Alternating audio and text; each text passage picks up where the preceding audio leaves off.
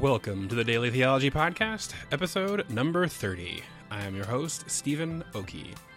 You may be thinking to yourself, it's been a long hiatus, Steve. Where has the Daily Theology Podcast been? What am I supposed to listen to during my runs and my commute? Well, listener, I do apologize. It has been a long hiatus. And there are three good reasons for this. Number one, I have been trying to finish a book, and as you can imagine, this has been fairly time-consuming on my part and has kind of sidelined the podcast a little bit. So I do apologize for that. Number two, my co-host Mike, whom you know from great interviews with Charlie Curran, Tim O'Malley, and Colby Dickinson, among others, has been working on a screenplay, so he similarly has been quite involved. And third, we've been kicking around some ideas for possible expansion of the podcast, including some other types of interviews and episodes, some other possible shows as part of the podcast. And so we're still working on some ideas there that haven't quite come to fruition yet. But I'm hoping I'll have something to tell you in the new year, in January. You may also then be wondering, after this long hiatus, what do I have to look forward to? Well, we have, admittedly, a brief Season 3. It's going to be around 6 episodes. But we also have a mighty Season 3. There are some really excellent interviews, some of the best, I think, that I've done. And I'm really looking forward to sharing those with you.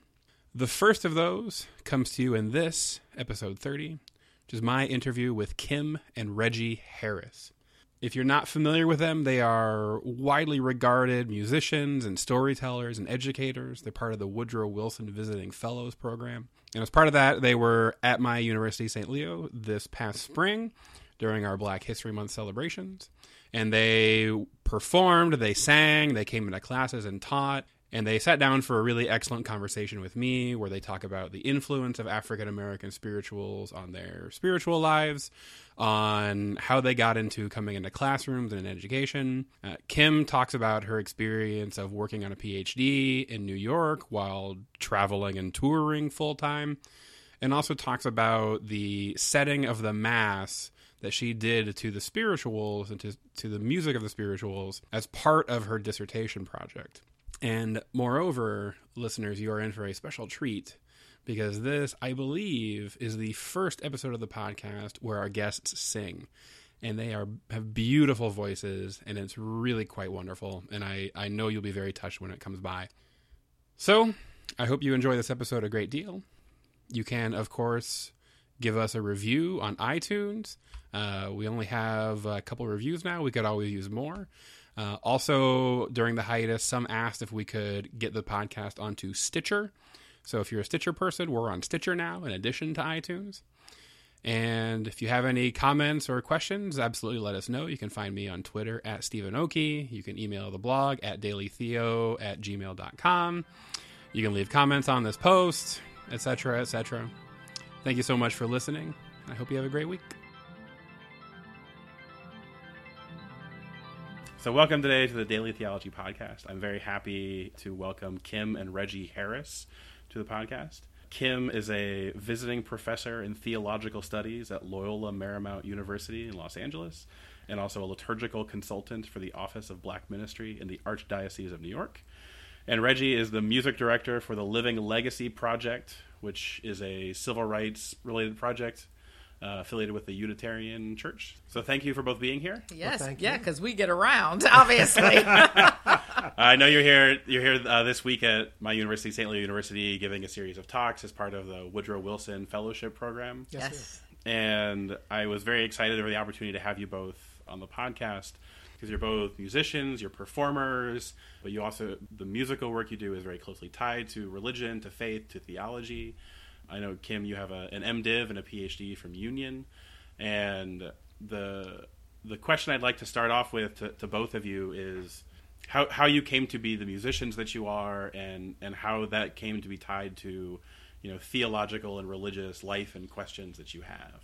Mm-hmm. If that question makes any sense. Actually, it makes does. a lot of sense. Yeah, you want to start off there? Well, I would say, for me, I always talk about the fact that I grew up in a family that my mother made sure that we were in church every opportunity. So I was surrounded by theology. I was surrounded by the spiritual from a very early age. It's pretty much very grounding for me. I grew up in a Black Baptist church in Philadelphia, Pennsylvania.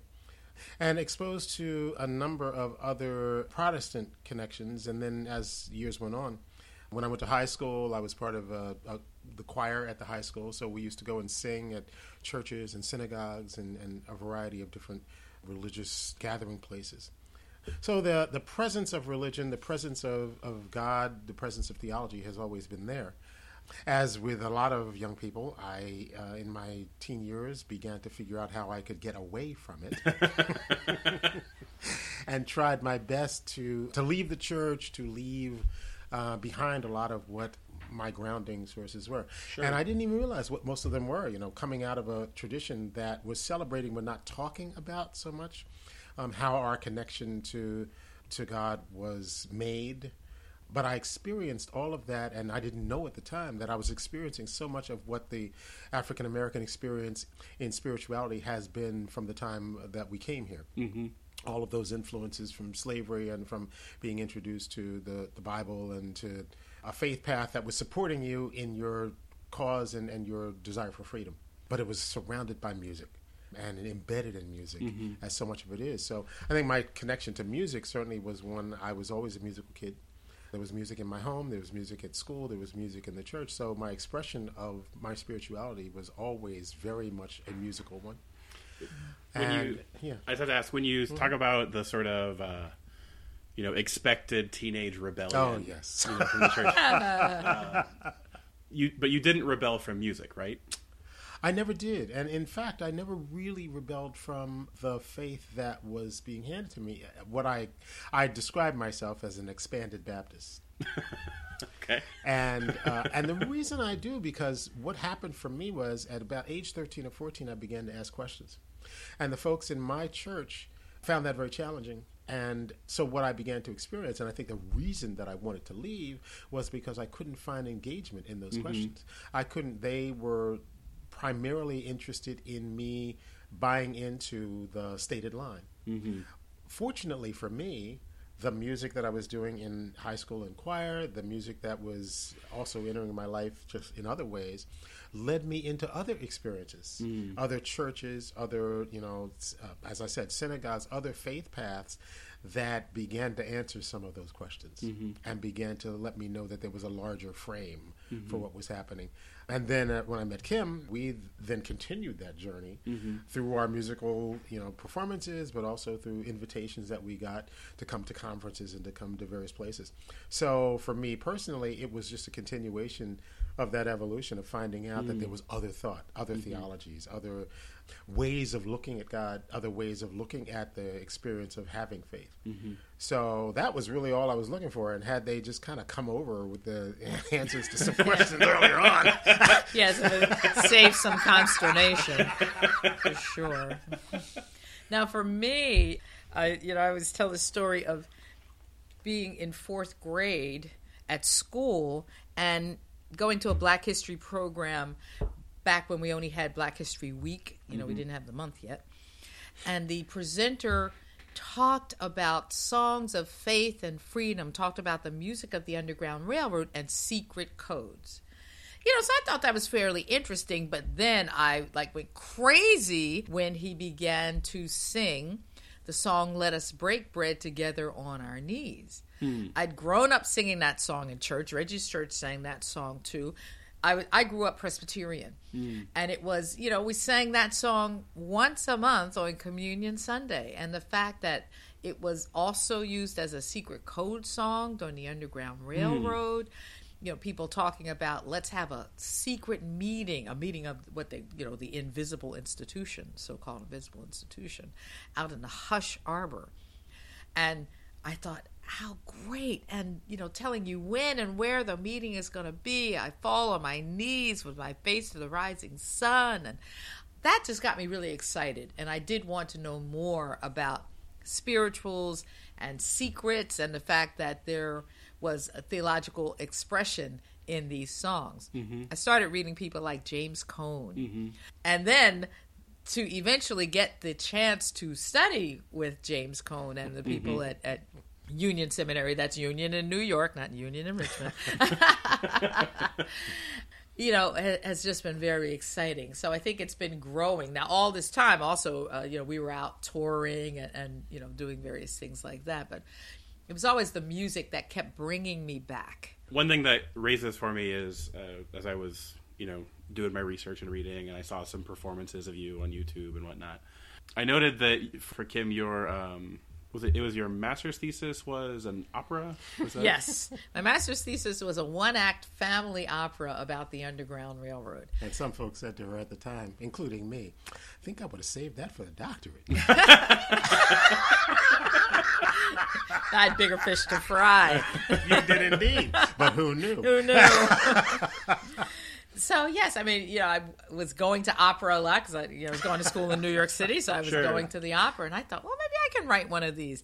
And everybody thinks that, right? Everybody. I don't know why I thought that, but I started working with some really amazing musicians, actually one in particular with Glenn Osborne, and I had an idea for a story. I knew that I wanted to weave the spirituals into this opera, and I also had a lot of experience with performing for young people, so I knew what needed to happen. And I figured, let's give it a try. And yes, so it's called Friends of Freedom. And what I did was that I looked at some of the abolitionist songs. I mean, that was the great thing about writing this. There's so much material out there, and actually, found abolitionist songs, abolitionist lyrics, and then, of course, I had the spirituals.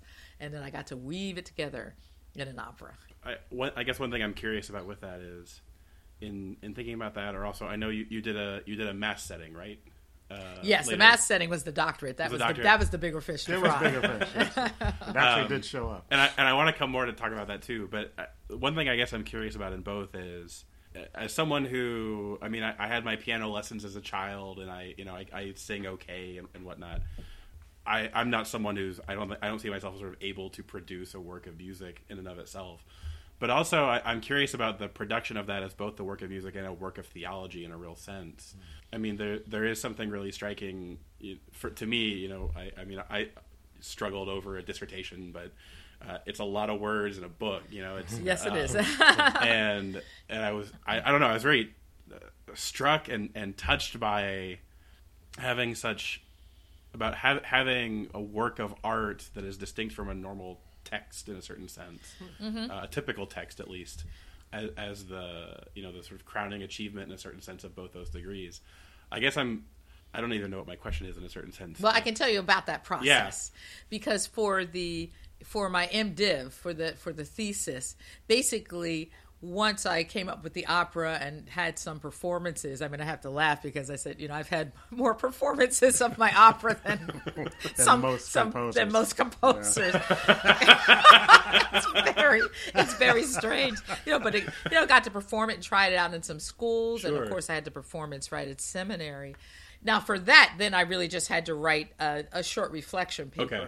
Now, for the dissertation, that was different because the mass setting, once again, dealing with spirituals, I wanted to find I can't even exactly say compose a mass setting because I quote the spirituals very fully. So if you know how to sing a particular spiritual, then you can sing the mass setting. So let's do, we're going to give you an example. Yeah, absolutely, please. So there's a spiritual that says, give me that old-time religion. Give me that old-time religion. Give me that old-time religion. It's good enough for me. So for each piece of the Mass, I thought about what spiritual might go. Mm-hmm.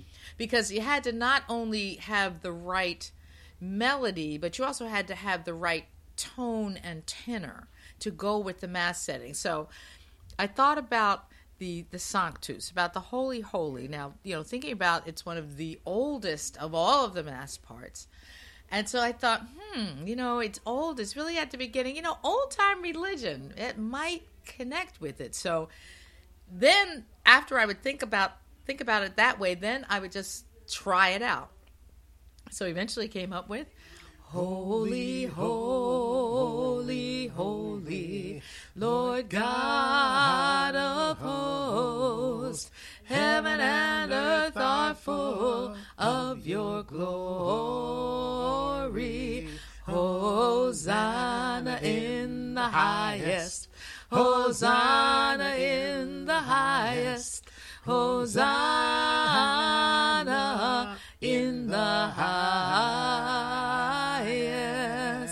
And the words fit, and the tone fit, and people know it. So you don't have to, not only for African American, not only for Black Catholic churches, but also for other people that know the spirituals, they just start singing it like they have been singing it all their lives. In one of the trials, and once it was written, we had the opportunity to be with a church community in New York City.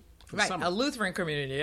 We tried it out in Lutheran and Episcopal communities. And this particular Lutheran church is right in the village. And on a Sunday morning, they might have, they have the people who go to the church, but also they throw the doors open. So any tourists who are in the area might just kind of come in because they hear music or because they want to find a church. And it was a fascinating thing. Over the course of July and August, we were there several times. And we had people from different countries who didn't even necessarily know the core material come in, and suddenly they're just singing the mass parts. So we knew it worked. And so that was, it was very interesting. So the actual mass, and the mass is called Welcome Table, a Mass of Spirituals, and GIA Publications publishes it.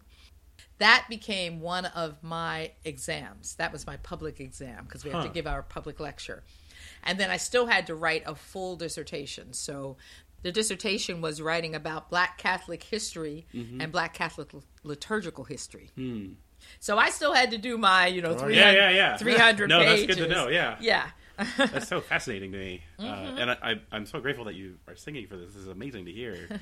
One thing I'm kind of curious, not even as a theological question, but the experience of then having created and produced this opera or arranged and created this mass setting, the experience of seeing others perform it, if that's something that you've had, or what that's like. It is incredible, to be with a group of people. I guess so. So the latest has been that I'm out at Loyola Marymount in Los Angeles, and I went to the Black History Mass at Our Lady of the Angels Cathedral in Los Angeles. And so I got there early, and I know I've gotten involved with the wider Black Catholic community in L.A.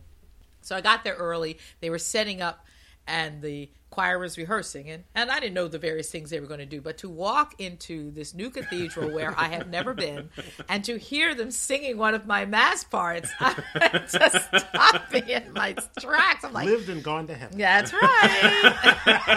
So that was pretty fabulous.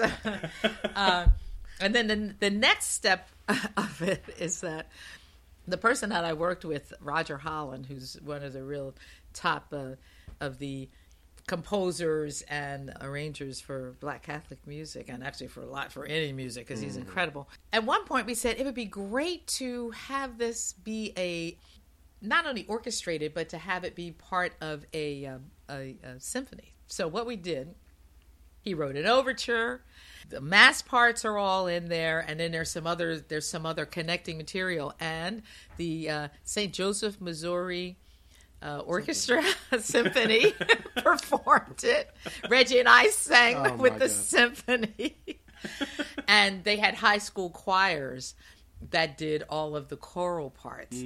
So then to be in front of a symphony, but at one point we said, this is made for an assembly to sing. And so there wasn't enough time or space, in the little program book to put all of the mass parts. Okay.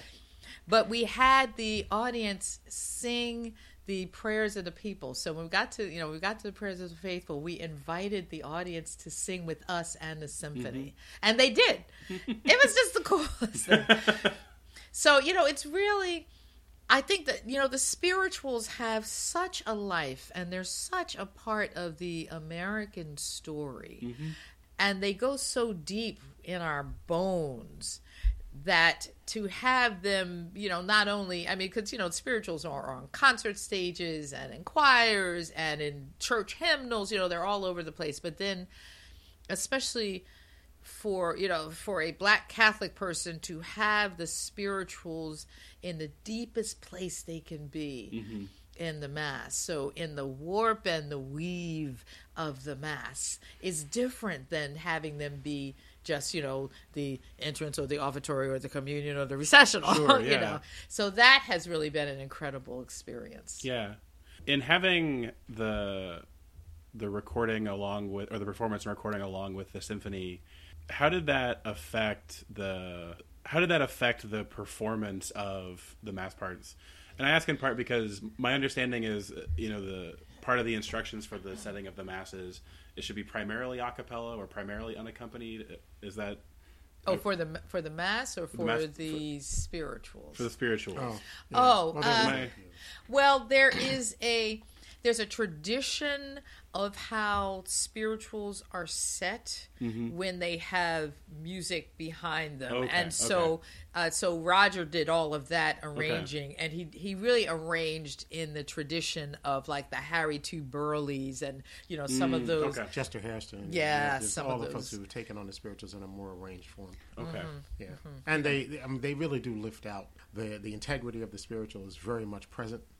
So even with all of it just kind of sweetens the whole mix. Yeah. Yeah. So it was an amazing experience. I'm looking forward to the next time we get to do that. But even if there's not another time, that was just incredible. Yeah. No, that's fantastic. No, I'd like to hear it at some point beyond the gift that you've already given me today. So one thing I wonder then is prior to you've had this career, you've been traveling, you've been touring, you've been performing. I'm wondering for you, what was the motivation to go back to graduate school, or what is it that pushed you that? Well, I'm not gonna lie, I have a question like, what was your reaction? Women like, we can share both of those because in some ways I really backed into it. Okay. Because we live in the Diocese of Albany, New York. Oh, okay. And when we first moved there, which was 1988, Mm-hmm. we would always laugh because there was someone, and she's a wonderful person, one of the chancellors of the diocese, but we called her the Grim Reaper. Because in 1988, this is Sister Kathleen Turley, a wonderful woman. But in 1988, before all the scandals and before all of that, she was already going around to parishes and saying that with the number of parishes we have and the number of priests that we have, the time is coming and will be very, very soon when we'll either have to close some parishes, we'll have to share sacramental ministers. There was already that kind of talk. And so the bishop at that time, Bishop Howard Hubbard, said we need to have trained people to help keep our parishes open. And at that point, we didn't have any master's level theological studies in the Albany area. He invited the Colgate... St. Bernard. Yeah, St. Bernard's. That's part of that Colgate-Rochester consortium. He invited St. Bernard's to come and to open an extension. And I just went there to take one course. Oh, that is so dangerous. And the course was Ministry as Leadership and Community Building. And it just sounded like a great course. And I figured, well, if I helped out at the parish, I need to know. Well, oh boy. That's a long story. But it was a great course. And I knew pretty quickly that I wanted to go back.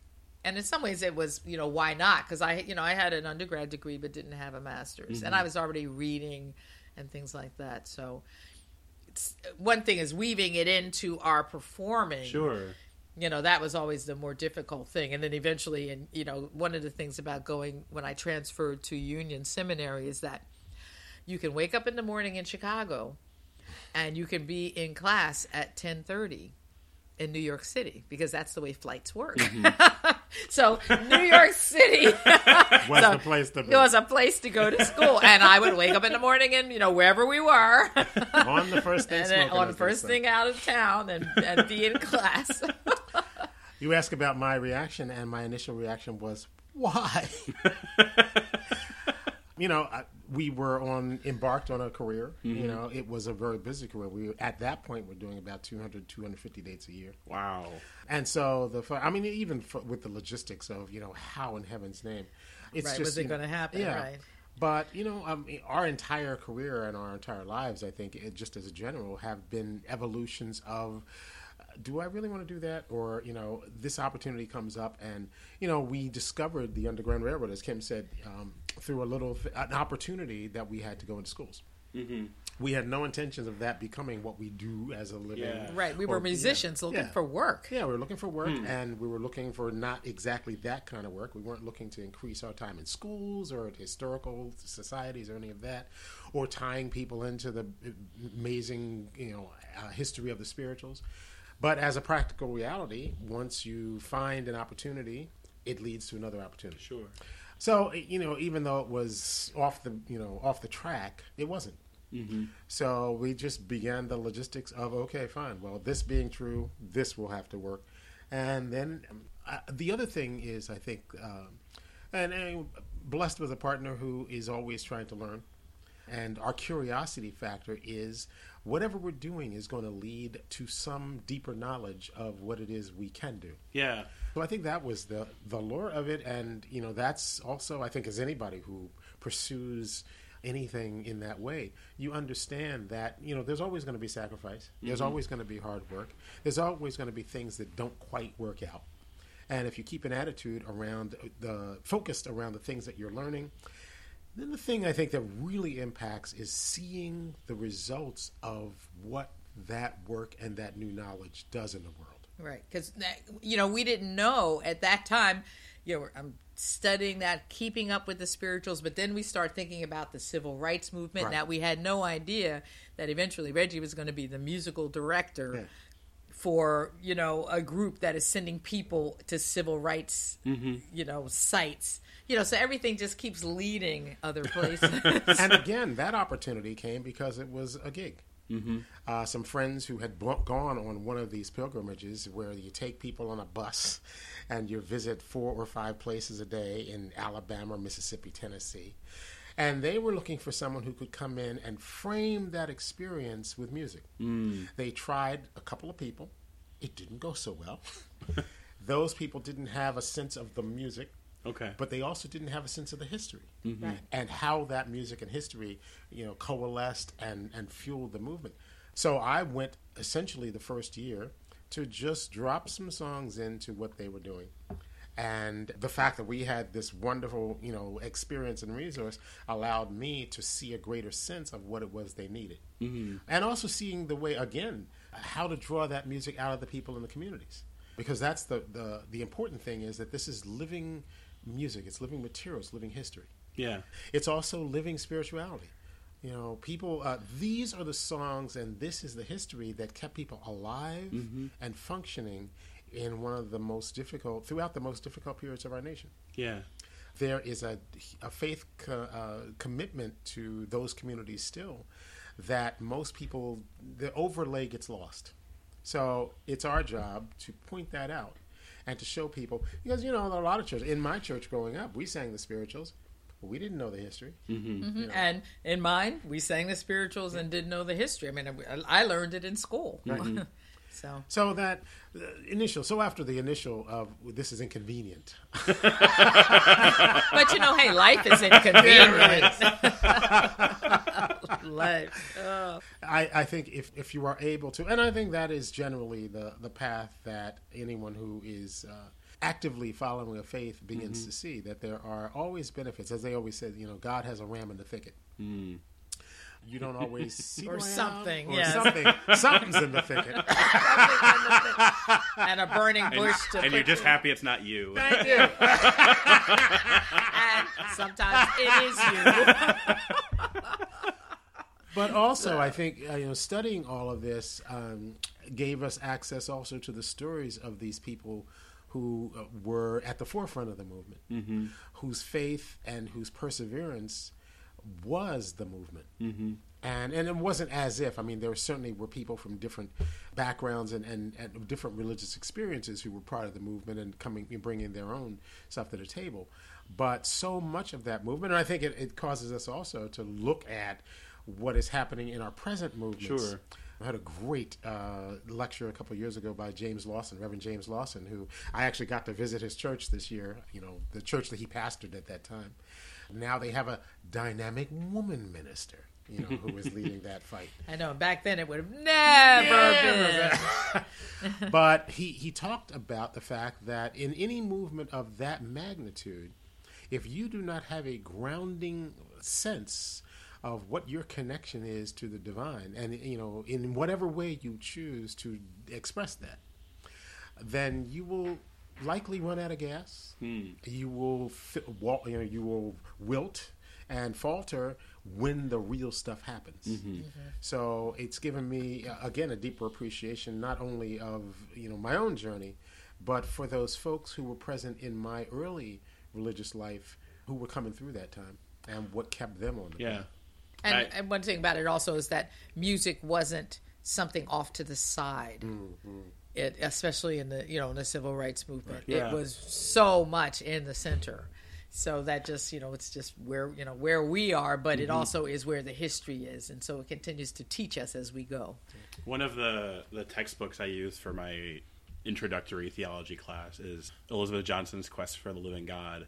And in that book, each chapter is sort of a different way of looking at God, a different image of God. And there's a chapter on the Trinity, and there's a chapter on liberation theology. There's a chapter on feminist theology.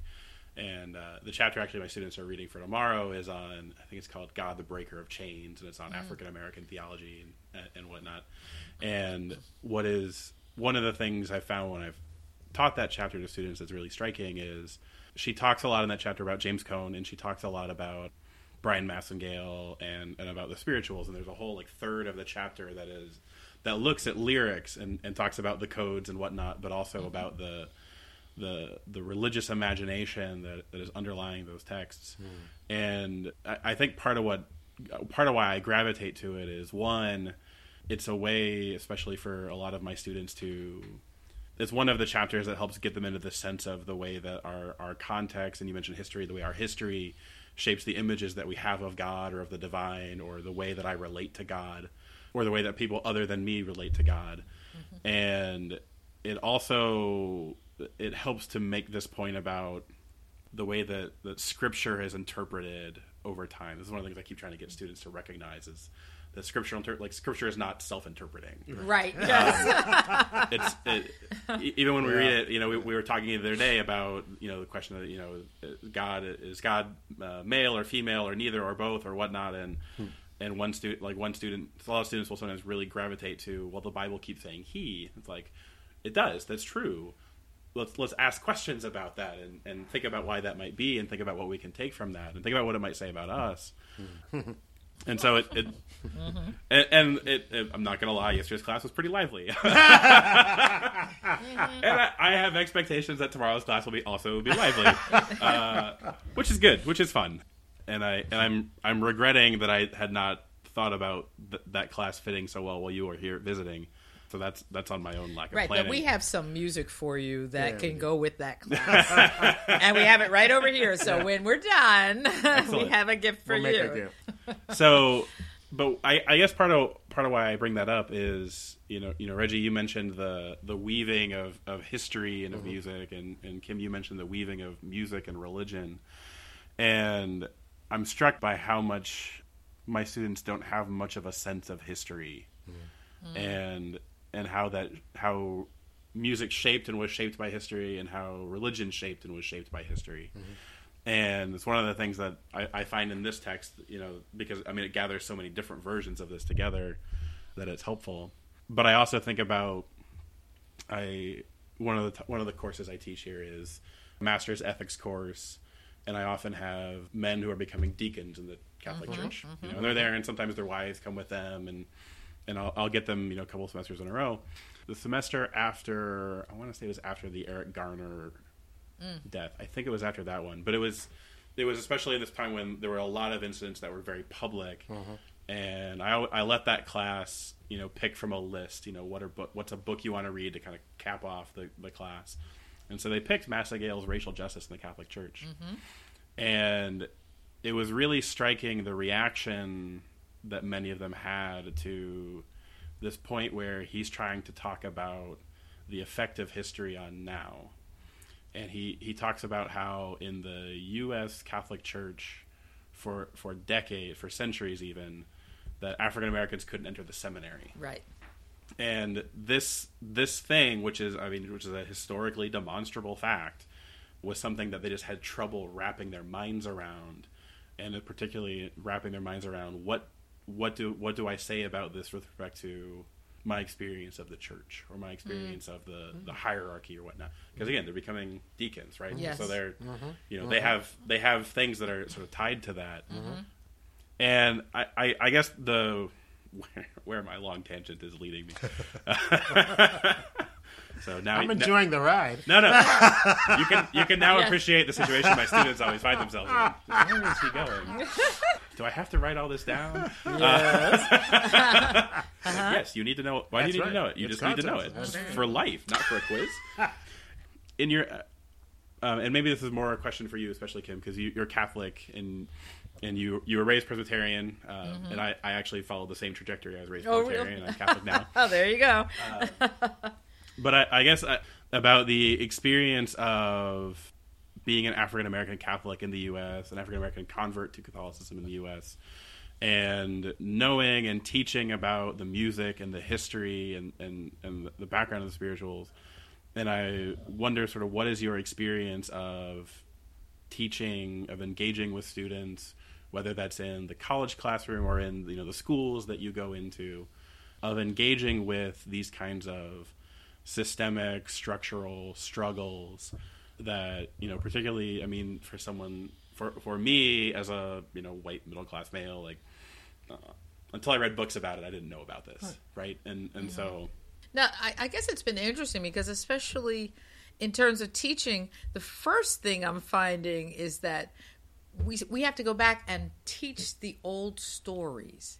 And I mean, in a lot of ways, that's what Reg and I are doing too, because I'll say to my students, one of the foundational texts for this freedom struggle among African Americans has been the book of Exodus. Well, they don't know the book of Exodus. And they haven't even seen, well, these days, maybe they have seen the Prince of Egypt. Yeah, I get that referenced a lot. Yeah. So sometimes that's the... And then they want me to play it in class. Yes, absolutely. Because it was so good.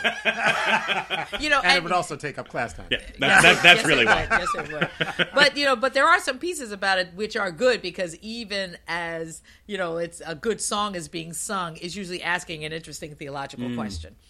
But then I actually have them read the first 15 chapters of Exodus, and they begin to ask their own questions because they start to say, oh, I thought God was love. Well, what about these 10 plagues? Locust and death and blood and, so they begin to ask the questions. So that's very good. And then they're like, those midwives, ooh, what were they doing? Radical women. So I think I start there, and then in terms of do you ever find your students to be uncomfortable with questioning Scripture in that way? They're uncomfortable with an image of God that's different than the Jesus Good Shepherd kind of image. That makes them uncomfortable. They don't necessarily always know so much about Scripture, so it's interesting for them to actually sit and read something.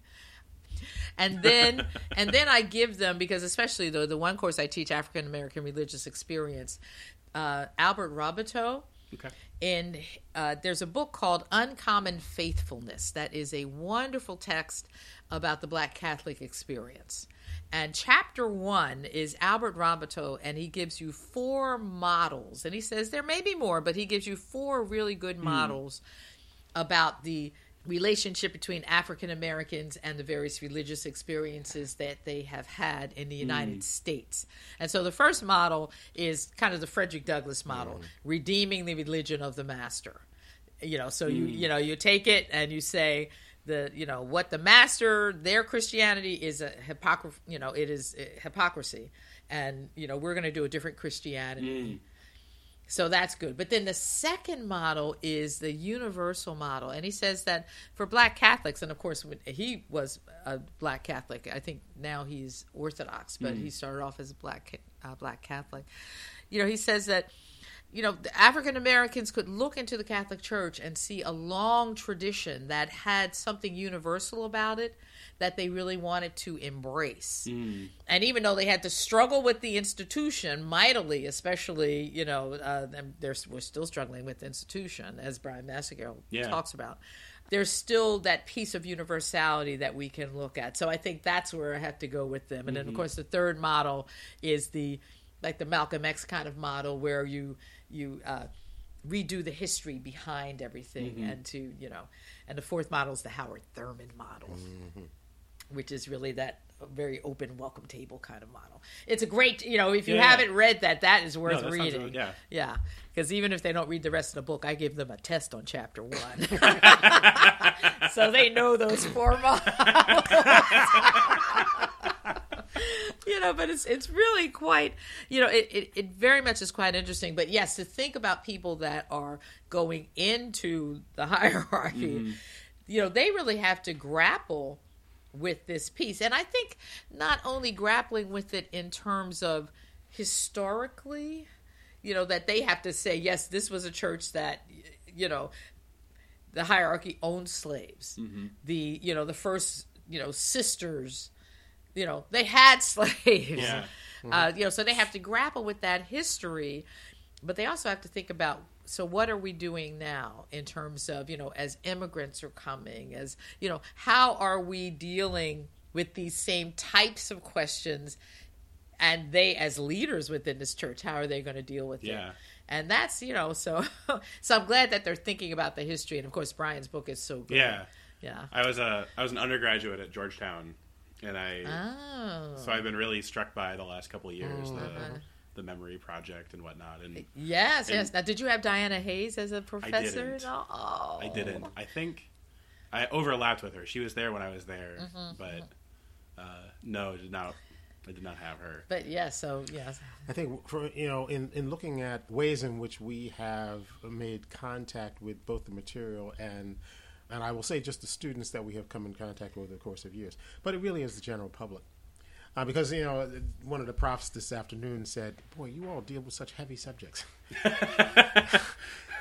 True. It was not a plan.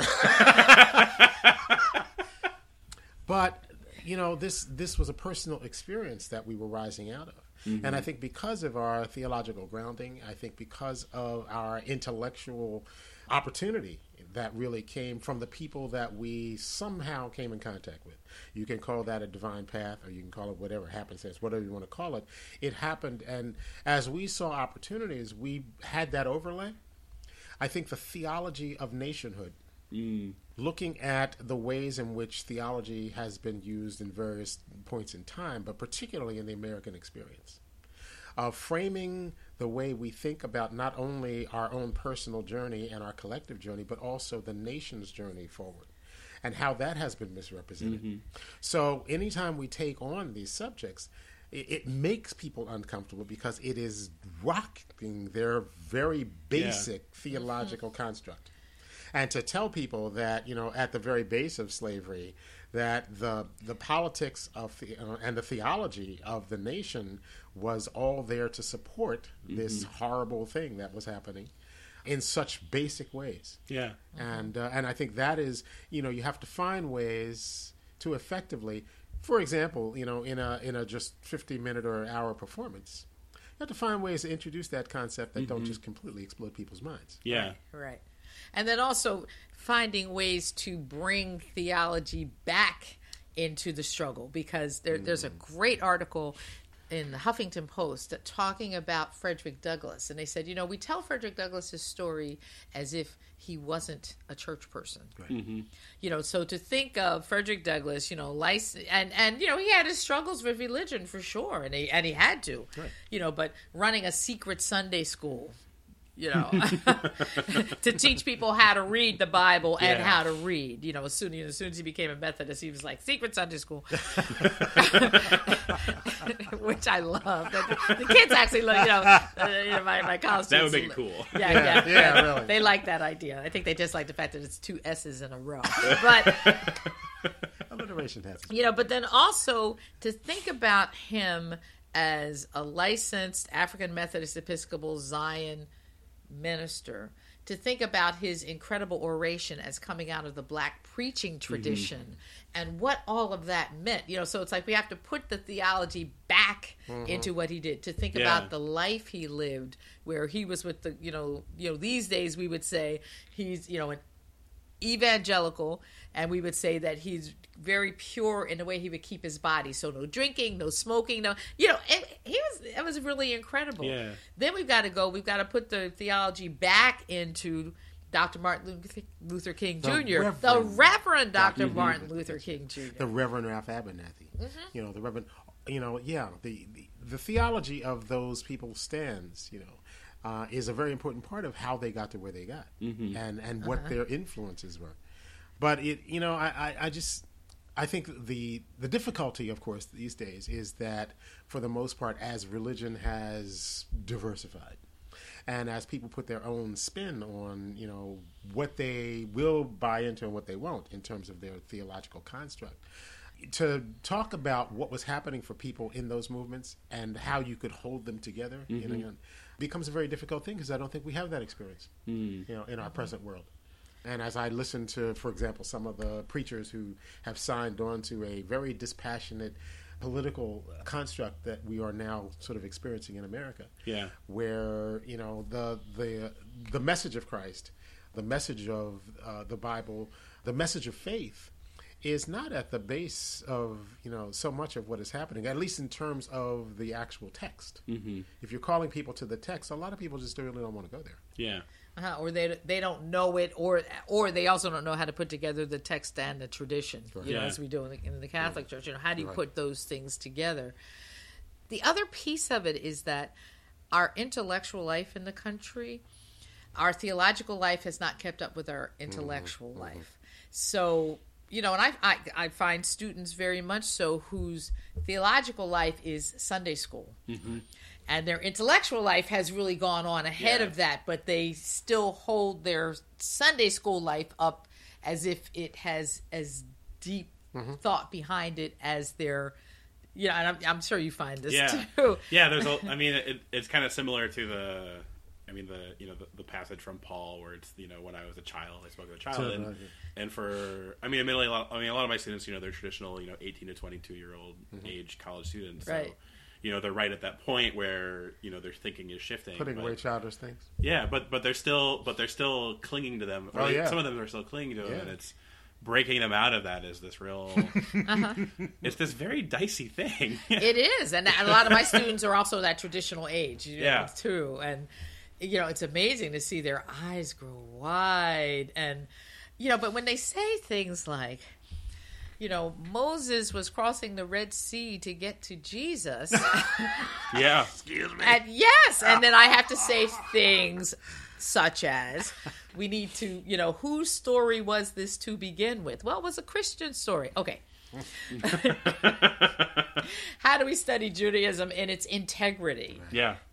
And how do we... Now, the best question that I had this semester so far was that the campus rabbi came in to speak to the class. And at one point, the students, you could see their eyes getting big, and they finally started saying, how can we be good allies to you as a Jewish religious leader? Best question of the semester. Yeah, that's especially now, when cemeteries are getting desecrated and synagogues and all. So I'm like, okay, good. I don't care if you figure out everything about Judaism, but learn, at least know that people need allies, and they need allies in the integrity of who they are, while you are in the integrity of who you are. Yeah. And that their experience of the divine is different from ours. I think that is one of the other difficulties of, we become such a monofocused, populace. And, quite frankly, unfortunately, people make stuff up. Yeah. People are very comfortable these days making stuff up. Yeah. So calling them back to the integrity of a text, or at least to the possibility that you may not quite have it all. And that it has changed through the years as things go on. Yeah. So. My wife has this quiz she likes to give at the beginning of any semester she teaches Bible, which is, it's a list of things, and is it in the Bible or not? Oh. And it's kind of like, cleanliness is next to godliness. God helps those who help themselves. Spare the rod, spoil the child. Right. And then then it's also got like the Lord's Mature. It's got some more standard ones. So there's a mix. You can't just check no on all of them. But it is kind of striking for students to think like, oh, I thought this was in there. And there's not any malice in it. It's just they've been sort of imbued in this. Now, one of the interesting things in the work I've been doing has also been that a lot of the time I'm working with Unitarians who, can espouse or tie into any number of different thoughts about how their religious path is expressed, trying to explain to them the power of the civil rights movement in terms of the biblical aspirations and connections to it. Which many of them, one of the funny stories from the last tour we did in November, and we started in Memphis, and then we go through Mississippi and Alabama. Day after day, we're going into black churches. And so we've just had an election that on the very frame of it has rocked people's worlds. And so a lot of the people on our bus, I would say 90% of the people on our bus were either Unitarian or were other, few atheists. And we talk about that in terms of, trying to help them understand that where we're going very much has Bible context, a Christian context, but a deep faith context in terms of the principal stories. But time after time, we're going into these churches, and people are standing up and telling these horrific stories of their, the Klan coming in and, burned down the church, or beating them after they left the church, or, crossing the Edmund Pettus Bridge on Bloody Sunday, or what sustained them in their faith. And we come to the fact that 2 days before, we've had this election that has exploded America. And the people on our bus are saying, we have no idea how we're going to go on.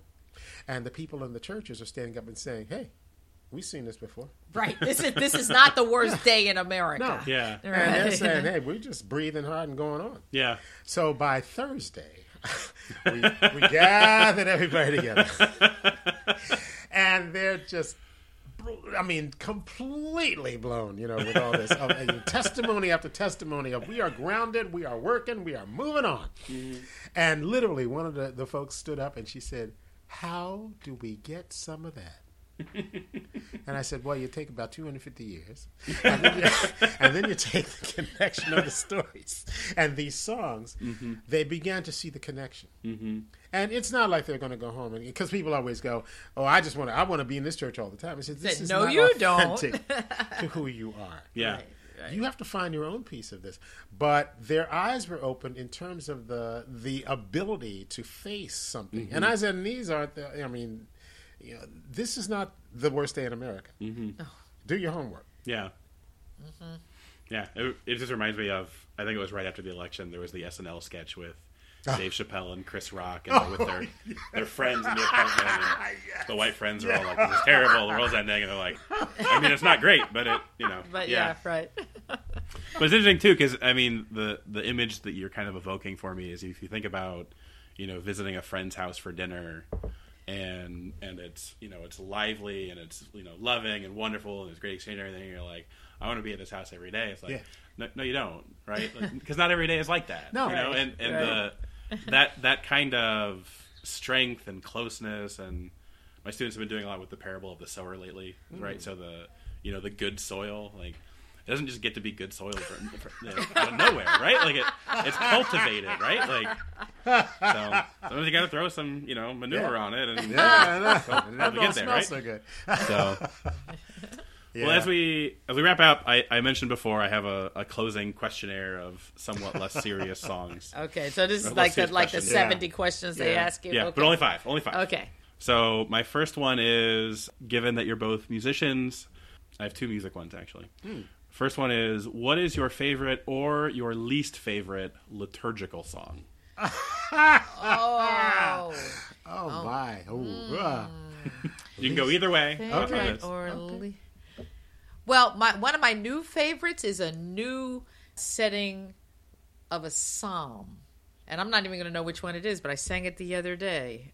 And thinking of how we get hip hop into the psalm. So the setting now is, justice shall flourish in his time, and fullness of peace forever. Justice shall flourish in his time, and fullness of peace forever. And then we got to the end of the psalm and started with the people and say Justice. I'm not even sure if it all worked, but to bring that ancient tradition that far forward felt really good. Well, because of my eclectic nature, two things pop into my head. One would be a song off of last Andre Crouch album. Okay. Which is an old-time gospel romp that he does. And, it just went out of my head. At any rate, there's several on there. It's a song about going to heaven. And the reason I love it is it's just it's kind of done in the old school guitar, bass, drums with a choir behind it. The whole album is in, but that particular song. The other song that comes to mind immediately is God Beyond All Names by Bernadette Farrell. Okay. Which I never listened to without being close to tears. Yes. I mean, her music and the way she interweaves the lyrics, and yet it's still, most of her music is still singable for the assembly. She's great. Yeah. Okay. My second question, of whom or what would you be the patron saint? Oh my goodness gracious! I like to think of this question as aspirational. So aspirational. Nice. Well, I think I would be the patron saint of laughter. Laughter and good humor, I think. People tell me that they follow. I once had some students. I was teaching a music camp. We were teaching a music camp, and our place was out of the way. And so you had to walk through the woods. And my students told me that they found class every day by following my laugh through the woods. That's a good one. That's a great image. That is true. And so I think I would definitely be the patron saint of cantors. Because we have got to get the people to sing, and we've got to do it well, and we've got to do it consistently. So, yes, patron saint of cantors. I do not envy your job. Me either. It depends on the day. I like to sing at church, and enough times I've been asked will you join the choir and things like that. And part of why I resist is laziness and scheduling and that kind of thing. But part of it is also there's some part of me that thinks I can do more good if I'm in the assembly singing, and I'm behind some ladies or some men around, and if they hear me singing, maybe they're more likely to sing, and that's great, and that's a great thing to do too, because to every now and again, once a month, to scatter the choir out through the assembly. It's a beautiful thing. All right, so number 3, what would be the title of your biography or autobiography? Oh. That's a great one. If you want, you could do it for each other, but no problem. Let's see, what would be the title? I think, it's got to be something about many roads leading home. Because I've been on. I feel like I've been on lots of different journeys, but they're all heading home. It's just goodness knows how I'm going to get there, or God knows how I'm going to get there. So what about you? I think mine would be something about the music made it work. Or the music made it matter. Something about the way music opens doors or the way music opens hearts. I like that. And number 4, what is a guilty pleasure TV show or movie for you? Oh, goodness. Well, I've watched The Devil Wears Prada about 50 times. And then my other guilty pleasure these days, HGTV. I just love when they're picking out houses. Yes. And if I hear the word backsplash one more time. But I love Granite. it. I just put it Yeah. on. Yeah. It's, yes, granite. Yes. Yeah. Granite. Why does everybody have to have a granite countertop? Open concept. That's the other one. Open concept. Yeah. Open concept. So I suppose it sounds like you watch HGTV. My wife watches a lot of House Hunters, and so I'll filter in and I'll see like one of the houses, and I'll kind of zone in and out. And, Yes. Yeah. Open concept. Yep. Oh my gosh. Yep. So there you go. Well, mine would probably be some sports program. But recently, also when I was on the road, there's a series, Luke Cage. Oh yeah. Yeah, that one. Yeah. That's a great show. It is a great show. Yeah. Yeah. One of the things I loved in it, I think maybe one of my favorite things about it actually is because so much of it is set at that club in Harlem. Yeah, all the performances. Yeah. And, yeah. And getting those people to actually come and do them as well in the show. Like I've listened to I think it's on Spotify. Someone has put together a playlist. Oh really? Yeah. It's worth looking for. Okay. And it's like 90 or 100 songs long. It's huge. And I listen to it sometimes during office hours in the background. So some of the songs I have to turn down a little bit because language, but It's a remarkable. yeah. All right. So last question: Okay. if you could perform any piece of music for Pope Francis at the Vatican, what would you choose? It would be my Mass of Spirituals. I want Welcome Table. Okay, here's what I want. They're going to be canonizing. I want them to canonize Sister Thea Bowman. Mm-hmm. And at that canonization mass, I want Welcome Table, Mass of Spirituals to be the mass setting. That'd be wonderful. I think for me it would be singing "Wade in the Water" and probably one of the spirituals like "Fix Me, Jesus." Mm. Now, truth is, I did get to sing. What was it? I'm trying to think. I'm not sure if you were there for this. I get to sing "Up Over My Head" for the Dalai Lama, and he was sitting about as close as Reggie is sitting to me right now, and he was sort of bopping along. That was in Riverside Church. That was cool. If I can ask, if you're willing, would you willing to sing a little bit of "Fix Me, Jesus"? Oh sure. Oh, fix me.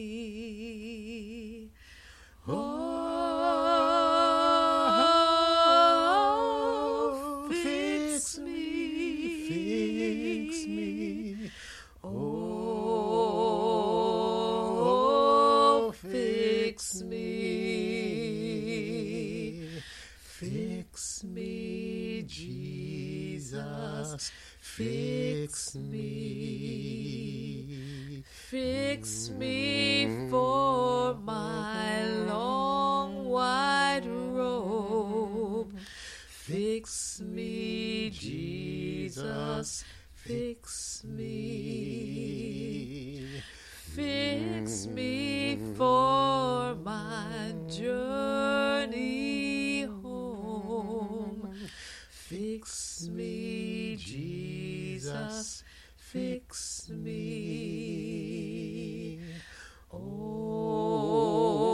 Oh, fix me.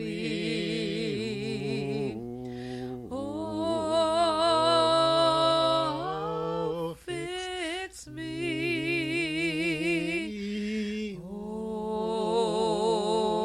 Oh, fix me. Lord, Fix me, Jesus. Fix me. That was wonderful. Thank you so much, thank you so much for welcome. having us. and thank you so much for being here. I've Oh, sure. been very enriched by this, and I'm very much looking forward to sharing this with others.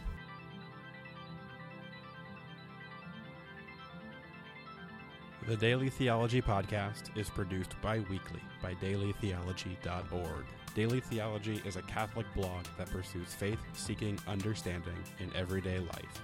You can find us online at dailytheology.org, on Facebook at Daily Theology, or on Twitter at Daily Theo.